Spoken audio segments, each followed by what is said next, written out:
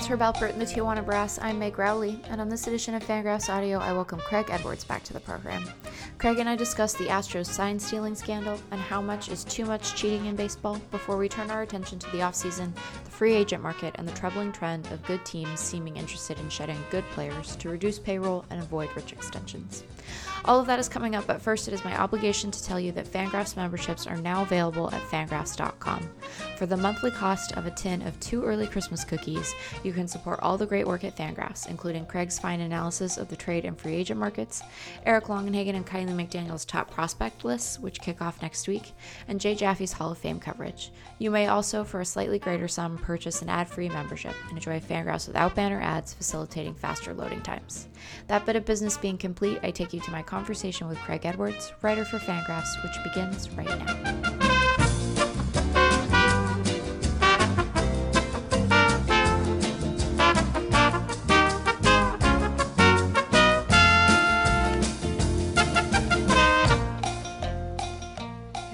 Recording. Hi, Craig. Hello. How are you? Doing pretty well. I'm glad. Thanks for joining me. Yeah. See you next week. Yeah, that's right. By the time this goes up on Fangraphs, we'll be a day or two closer to the event. But yes, we'll be in New York next week for Fangraphs Live! Exclamation point. Do they always have exclamation points? I was enthusiastic about the event when I did the announcement, so I think now we do. Others. Yeah. Yeah. I can't tell people to buy tickets for it because we sold out, which is wild and exciting and still strange to me. But if people bought tickets and then had forgotten they did that because we started selling them quite early relative to the date of the event, they should remember they have them and come hang out with us. Fangraphs Live : no tickets remaining. Very good. Very, very good.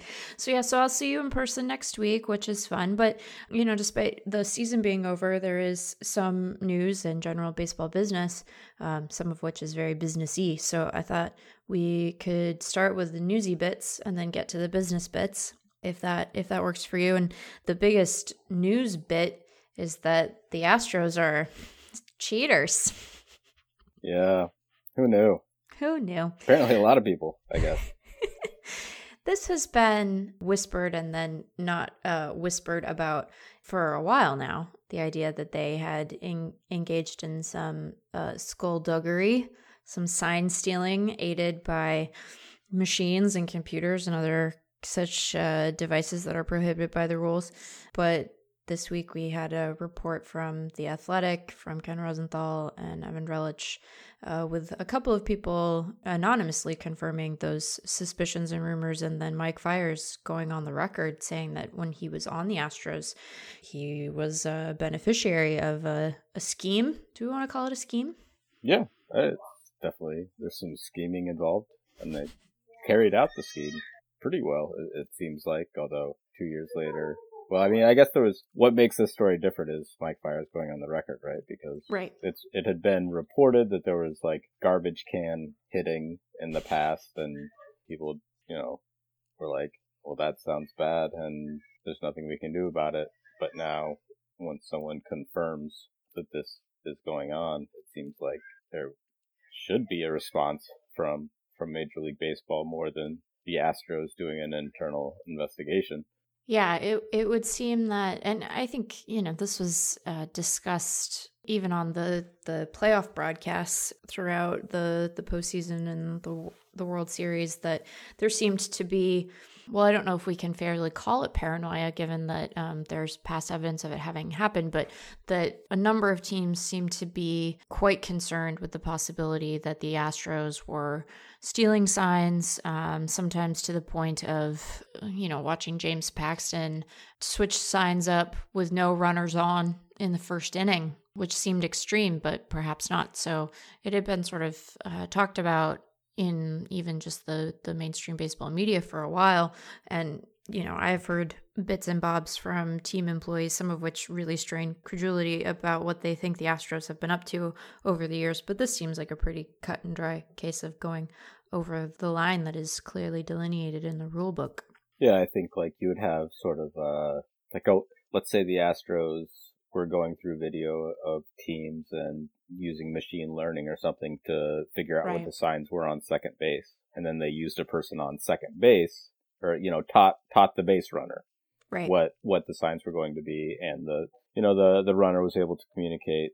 I mean, I think that's still, I mean, I don't know that that's even a gray area. That's probably still legal because, you're just trying to figure out signs. But when you're using video in games, that's just it's very blatant. Like, there's no exceptions. There's nothing else you could be doing. Like, that's just very much against the rules. And, I think it was the Red Sox that got somewhat punished for this in the past. Correct. And so that was like the warning shot. It seems like the Red Sox are always doing the warning shots. They did it with international signings, and then they did it with sign stealing. And, the second guy, I think Kylie in his chat today said it's better to be punished first or something because the one that it happened second to gets a much more harsh sentence. And I think that given the entire situation around the Astros organization and what's happened in the past, and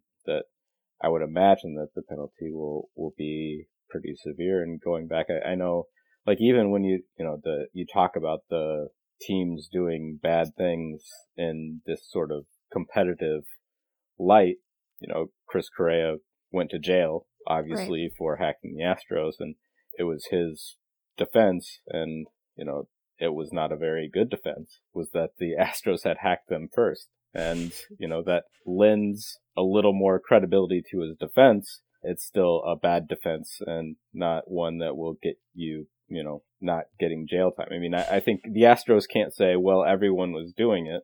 Right. That's the defense of a 12-year-old. It's not the defense of a Major League Baseball team. Yeah, I tend to agree. I have two questions for you. The first of which is, you as you said, when you have a guy on second, it's not uncommon for there to be an attempt to relay signs to a hitter. This is tale as old as time. And, there's a long history, a legacy even of teams and players in baseball, walking right up to the line and sometimes crossing it in service of trying to win. And so it's not as if this is the first time that we have seen cheating of some stripe, even of this kind. Sign stealing, the machine learning aspect of it is new. But I guess my question is, Craig, how much cheating are you comfortable with in baseball?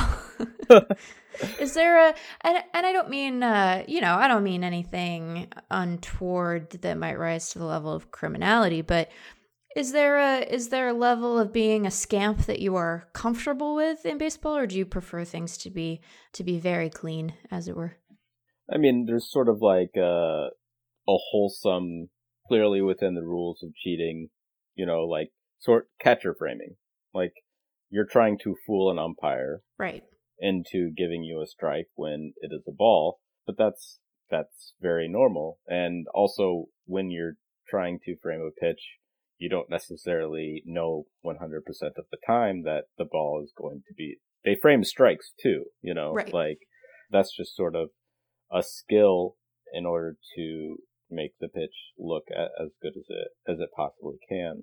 I think that in terms of, I like, if you want to say the slide rules, violating the slide rules. I am in favor of the rules that have been implemented over the past few years, and I wish that they were enforced better. But like, violating those, that's sort of a form of cheating in that sense.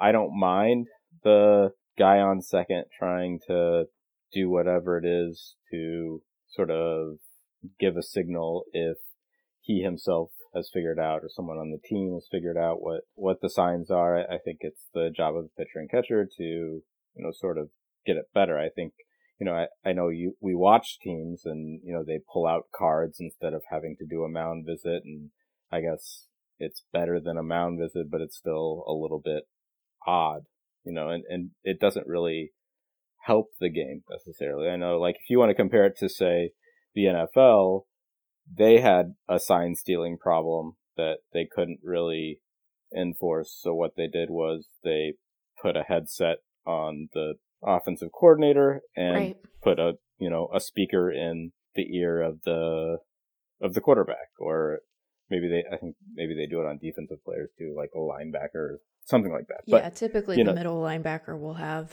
a headset in to hear from the coordinator. There's some sort of solution there to prevent the sort of sign stealing that goes on. But I think that once you're in the realm of using, audio video equipment in game, especially when nobody else is allowed to do this and you're giving yourself sort of a super home field advantage, I think that sort of crosses the line. Yeah, that seems like a reasonable sort of distinction to draw between what is, sort of understood to be, perhaps maybe we don't call it cheating, maybe we call it pressing one's advantage, right? Versus actually trying to engage in some subterfuge and some cheating to try to win when you otherwise wouldn't. It is just a little bit less honorable, I guess, because it should be hard, it should be hard to figure out what the signs are, and just substituting video it's just sort of, it's a backdoor way to cheat. And if you're already cheating, just being a lazy cheater makes it a little worse. And I gotta say, banging a drum 2 times is on your lazier end, I would think. It is a very funny marriage of high and low tech, right? Because you think about what is necessary to do the actual video analysis to say, hey, this means he's throwing a changeup. And then to marry that with, now go bang on this plastic garbage can. That is the only charming part of an otherwise not charming story. How pervasive do you think behavior like this might be? I realize this is speculation, and Ken and Evan take pains in their piece to note that they don't think that the Astros are the only team that are trying to do this kind of thing, but the scale of it seems to be appreciably different in Houston's case. I can't imagine that they are the only ones that have tried to figure out how to crack this nut, but how pervasive an issue do you think it is? Yeah, I think one of the things that I found sort of humorous was that they went out of their way to say, basically on numerous occasions, like, we're finding out about this because people really hate the Astros. Yeah. And so I'm sure that other teams are doing it, probably a vast majority are attempting to steal signs in some way or another. Whether teams are using video, it's fairly sophisticated. Yeah. And so I don't know that most teams would endeavor to go down that road. So I would think that it would be less than half, maybe less than a third, have concocted some sort of method. Just anytime you have, that many people involved, because you have to have like video people and, the players and people, in somewhere beyond the clubhouse. When you are involving that many people in what could be called a conspiracy, we referred to it as a scheme earlier. Maybe conspiracy is also accurate. Things are bound to get bungled or get out, and it's not something that I'm guessing most organizations think is worth the tiny little advantage that they might get. Right, because I don't think that we know. I mean, they're one of the inherent difficulties of assessing the impact of a bit of business, scheme, conspiracy like this is that you do have a very talented team. And so it isn't as if sign stealing is the only way that the Astros can score runs, right? They are quite good at baseball on their own, but clearly there is some advantage or they wouldn't be engaged in something as risky as this.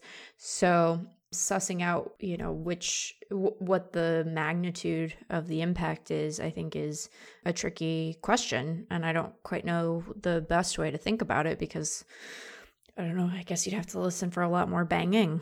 Yeah, I mean, I would guess that the penalty for the Astros will be severe, and then they will stop looking and hope that solves the problem. Because if they don't have to go looking for something, MLB's not going to.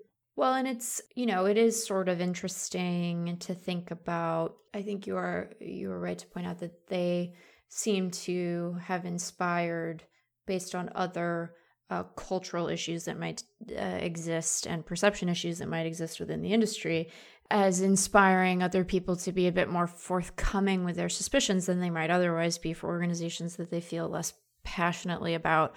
It would be interesting if there actually ended up being consequences, not just for the sign stealing, but for the sort of culture that they seem to have carved out for themselves and their place in the industry.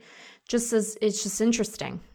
What if there were actually consequences in the world? It's a fun thing to think about. Consequences. Yeah.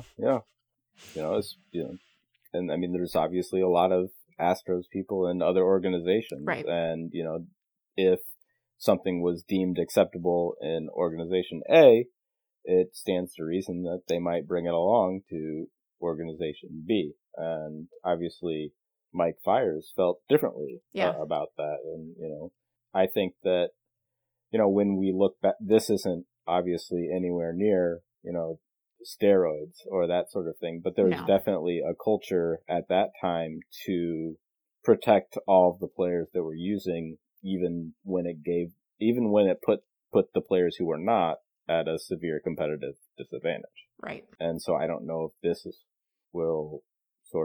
I don't think we're going to see a floodgate of people coming out and saying things, but I think that it's helpful for the game to have someone like Mike Fiers say something, even if he's saying it mostly because he has a bit of an axe to grind. Yeah. Well, you have been chatting here, have just been doing a little bit of work on our splits leaderboards, which are great. And the Astros in 2017... it's so irritating because they're just a really good baseball team on their own. They don't need to engage in this nonsense. They had a 121 WRC plus as a team on the road. And they had wait, this can't be right. It can't be the same. Can it? Yeah. I think that it is. And actually, when you think about it, like that means that they were actually doing better on the road relative to most teams, because there is an inherent split advantage at home compared to the road. So they actually did worse than you might think at home. Yeah. But I think that when you're dialing down to like some particular players on getting some particular signs, I mean, you're looking at team-wide. Yeah, team-level WRC plus is a very crude measure to apply to this situation, because obviously it was a very specific intervention versus particular pitchers, and it sounds like there were some hitters who were more enthusiastic about it as an enterprise. That's a more value neutral word. I don't know how I feel about that one, as a bit of business than others. So who's to say? I mean, the banging on the drum twice, I would think would be easier than trying to look at the second base, the runner on second. Sure. Like in another not quite the same example, when someone's tipping a pitch, you're looking at something that the pitcher is doing with their glove, or et cetera, et cetera. That's something that's easy to pick up. I would think a big sound would be easy to pick up. That's neither here nor there. Yeah.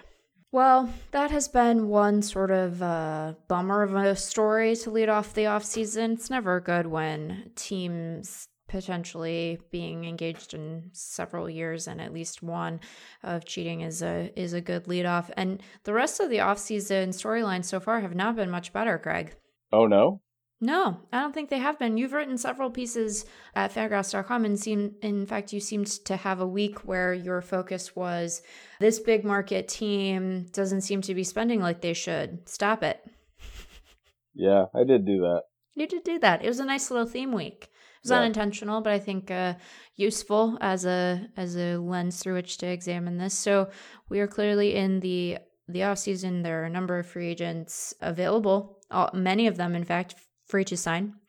We ranked them at Fangraphs.com, and we are sort of in the midst of holding our collective breaths to see who's going to sign first. But if past seasons have been any indication, we're probably going to be waiting for quite a while until significant and sort of high-profile guys sign. Yeah.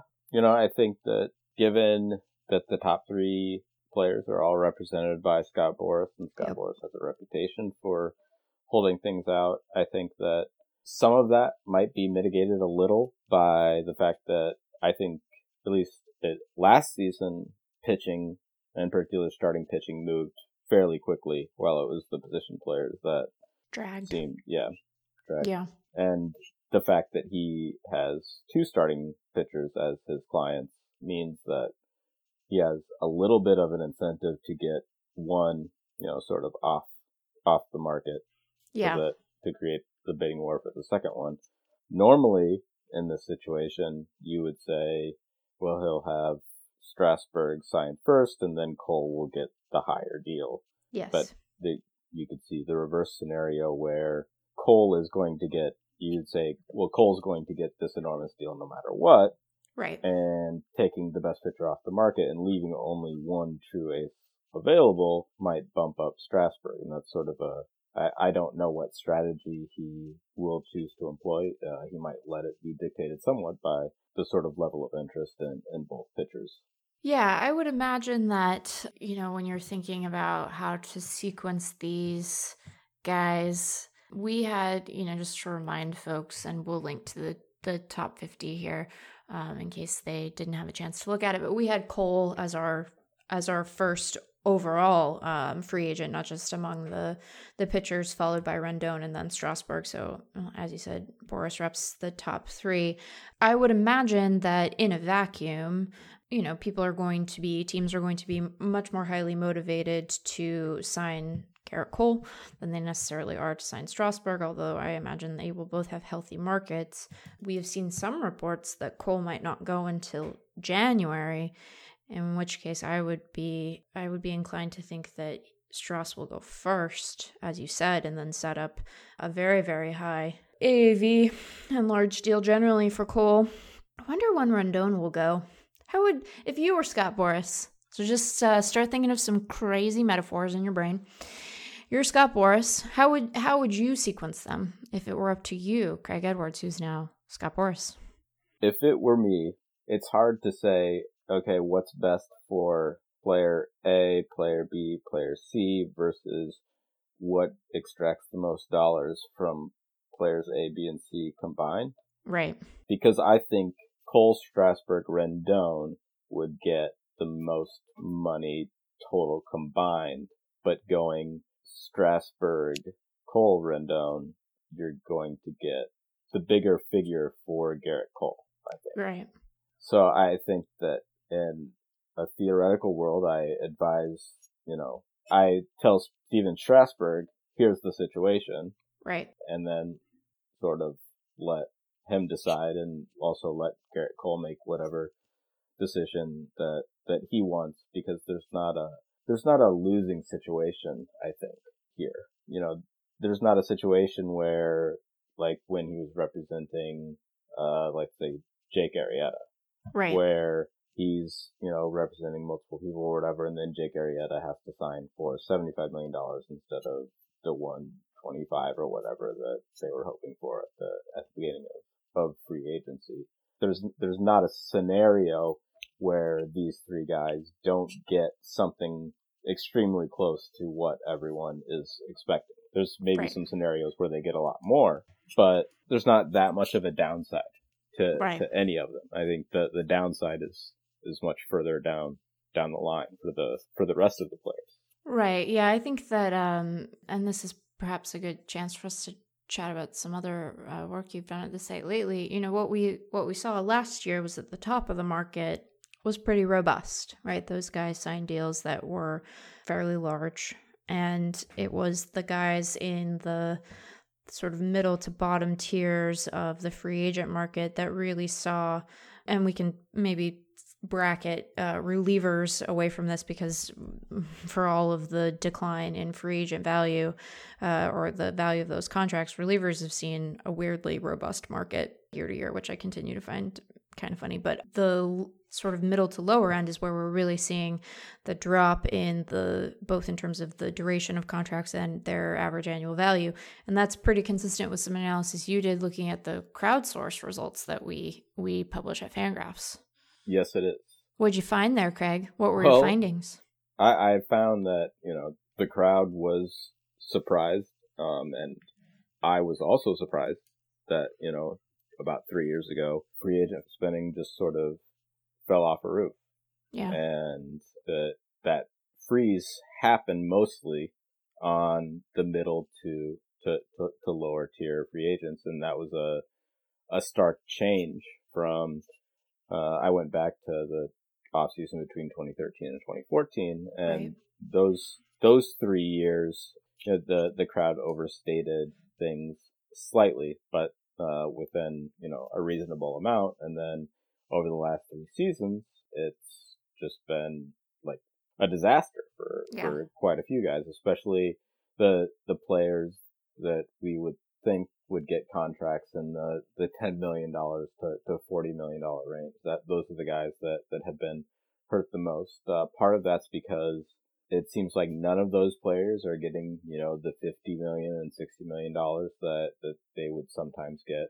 And then a good deal of those players would end up signing for, $5 to $15 million. And that's, in some instances, $20 million less than what players were getting just a few years prior. And so it's a thing that happened 3 years ago, then it happened 2 years ago, and then it happened last year. And so it's enough to say that there's a bit of a trend with those mid-tier free agents. And I think that, there's always going to be some guys where you can say, well, they were asking for too much money. But when it's happening to everyone, you can see that there's, a fairly clear strategy, whether it's a negotiating strategy or whether it's, a player evaluation strategy, where those guys that we would think of as average players just aren't getting as much money as they used to. Right. It's understandable, and you noted this in your piece, that, on any individual player, it can be kind of hard to predict that the bottom's going to fall out on that one guy. And so you can kind of forgive the crowd for being wrong on some of these, because isolating which ones are going to be the subject of, lower contract values is pretty tricky, but it does start to look troubling in terms of a league-wide trend, whether, as you said, it's one that's the result of coordination or simply front offices evaluating players in pretty similar ways and being, specifically more interested in younger, cheaper guys than they are in free agents, that, it can result in these guys signing later for a lot less money and for fewer years than we had seen them doing in prior trips. Like, you can't imagine that Mike Moustakas would have had the experience he's had the last 2 years 10 years ago, right?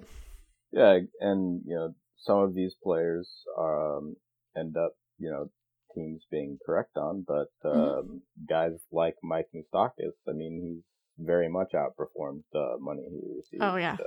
Nelson Cruz would be another example, who just seems to keep up hitting big numbers over and over again.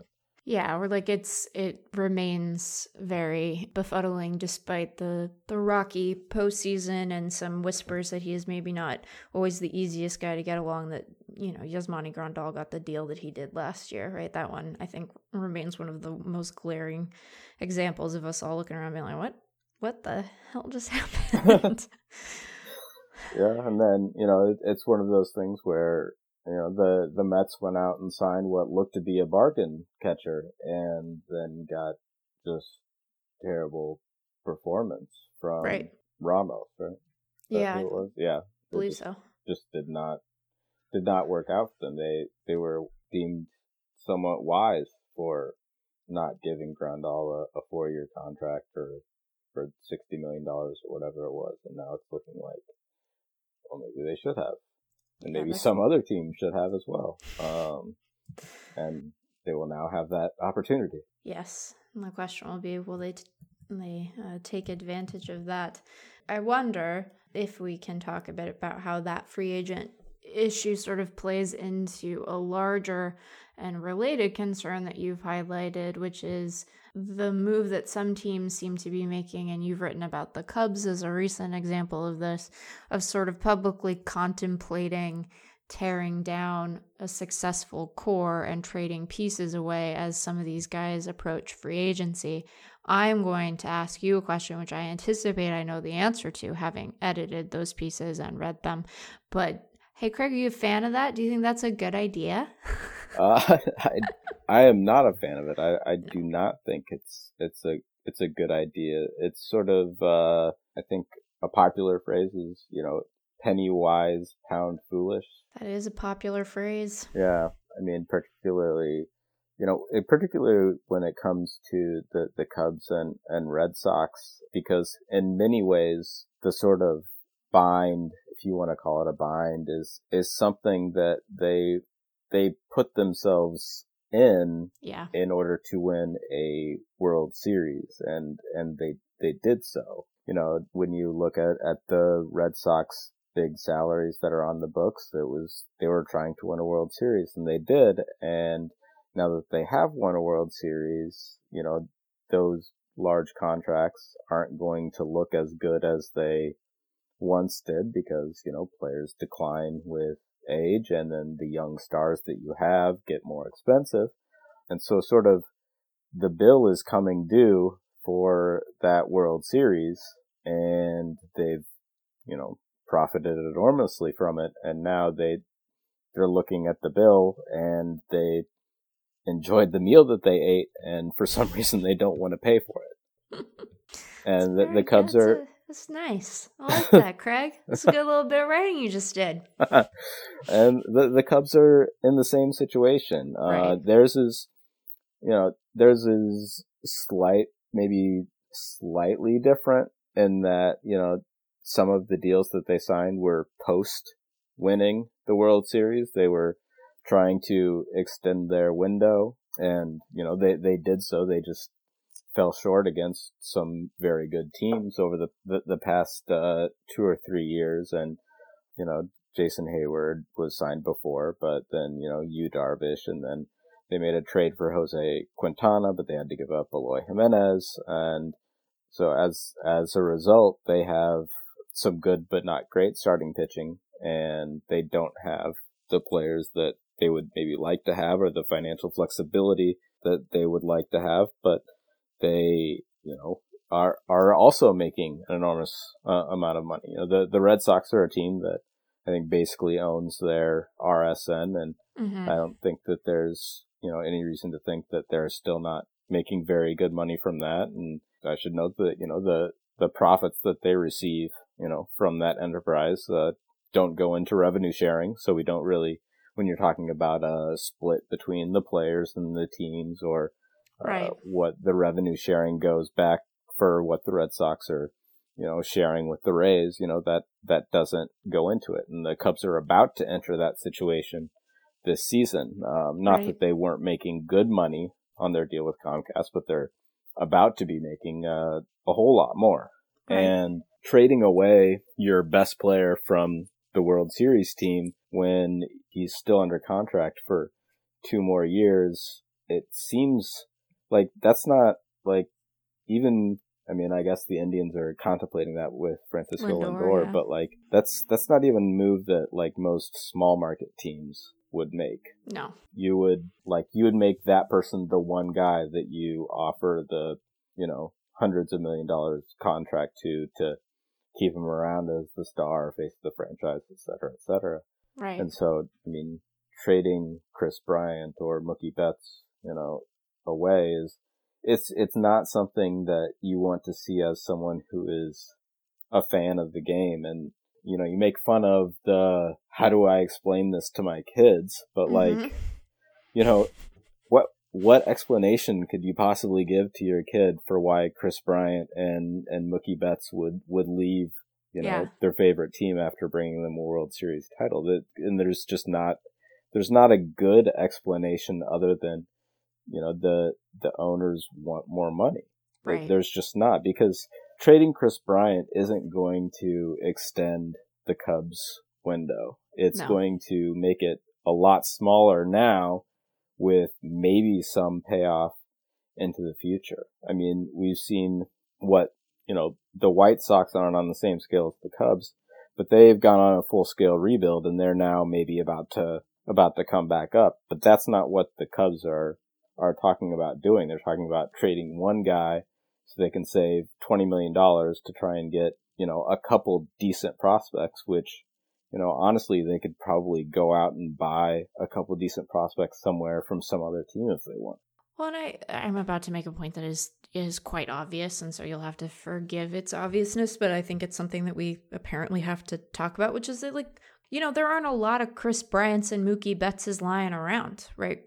Having players who can produce at that level, right, where you don't have the uncertainty of will this prospect develop the way that we hope and expect him to versus not, there is a tremendous amount of value in knowing, hey, I just have a Mookie Betts, and I know what a Mookie Betts is generally, and there may be year-to-year variation because that's how baseball works, and he could get injured because that's also how baseball works, but I know that guy can produce at an MVP level, and he's on my team now. And generally, when you know those things, you want to hold on to those guys because they're hard to find, right? There are very few of them that produce at that level. And so I know all the calculus that goes into it, but I sometimes wish that we would linger on that point a little longer, which is but you have a Mookie Betts, that one. We do all this prospect hugging and all of that can be kind of silly, but we know what that one is, Right. And then, I'm sure you get questions from, Cubs fans or Red Sox fans talking about the type of return they should be able to get back from Mookie Betts and Kris Bryant. And then they're inevitably disappointed by saying, well, it's like a couple back end top 100 prospects or maybe, one guy in the top, 30 or 40. And they're like, well, they should be worth more. It's really hard to find a Mookie Betts or a Kris Bryant. And you're like, you're so close. Yeah. You're so close. That's the reason why you keep them. Right.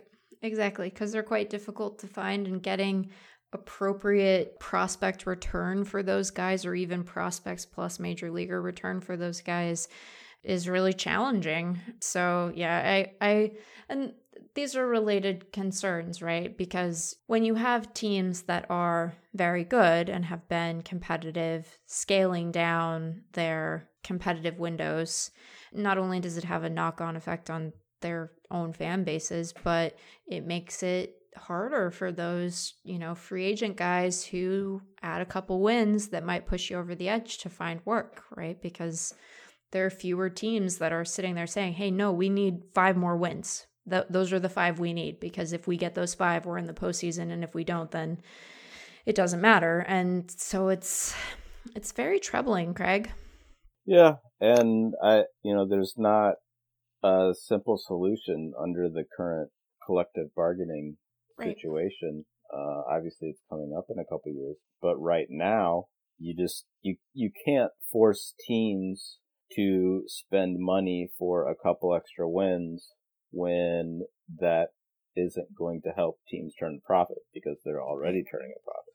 Right. And so you have teams like, the Yankees and the Cubs and the Red Sox who, they're going to draw a ton of fans regardless. They're going to get a bunch of TV money regardless. And, they're good teams, but they're not doing what it would take to push them sort of over the top. And then, at the bottom, you have 70-win teams who don't see the point in getting to 75 wins when they can still make a profit being a losing team. And, it's all, every team is in its own little sort of cycle. And I think especially in the American League right now, you have a handful of teams that don't need to do anything to get better because they're set in their situations, and a handful of teams that have gone so far the other way that it takes so much to dig out to make them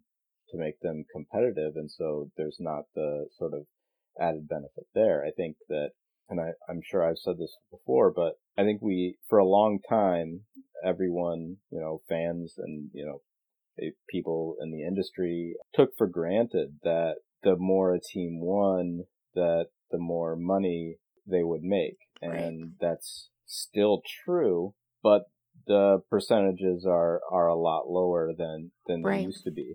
Yeah, that relationship is decoupling to a concerning degree.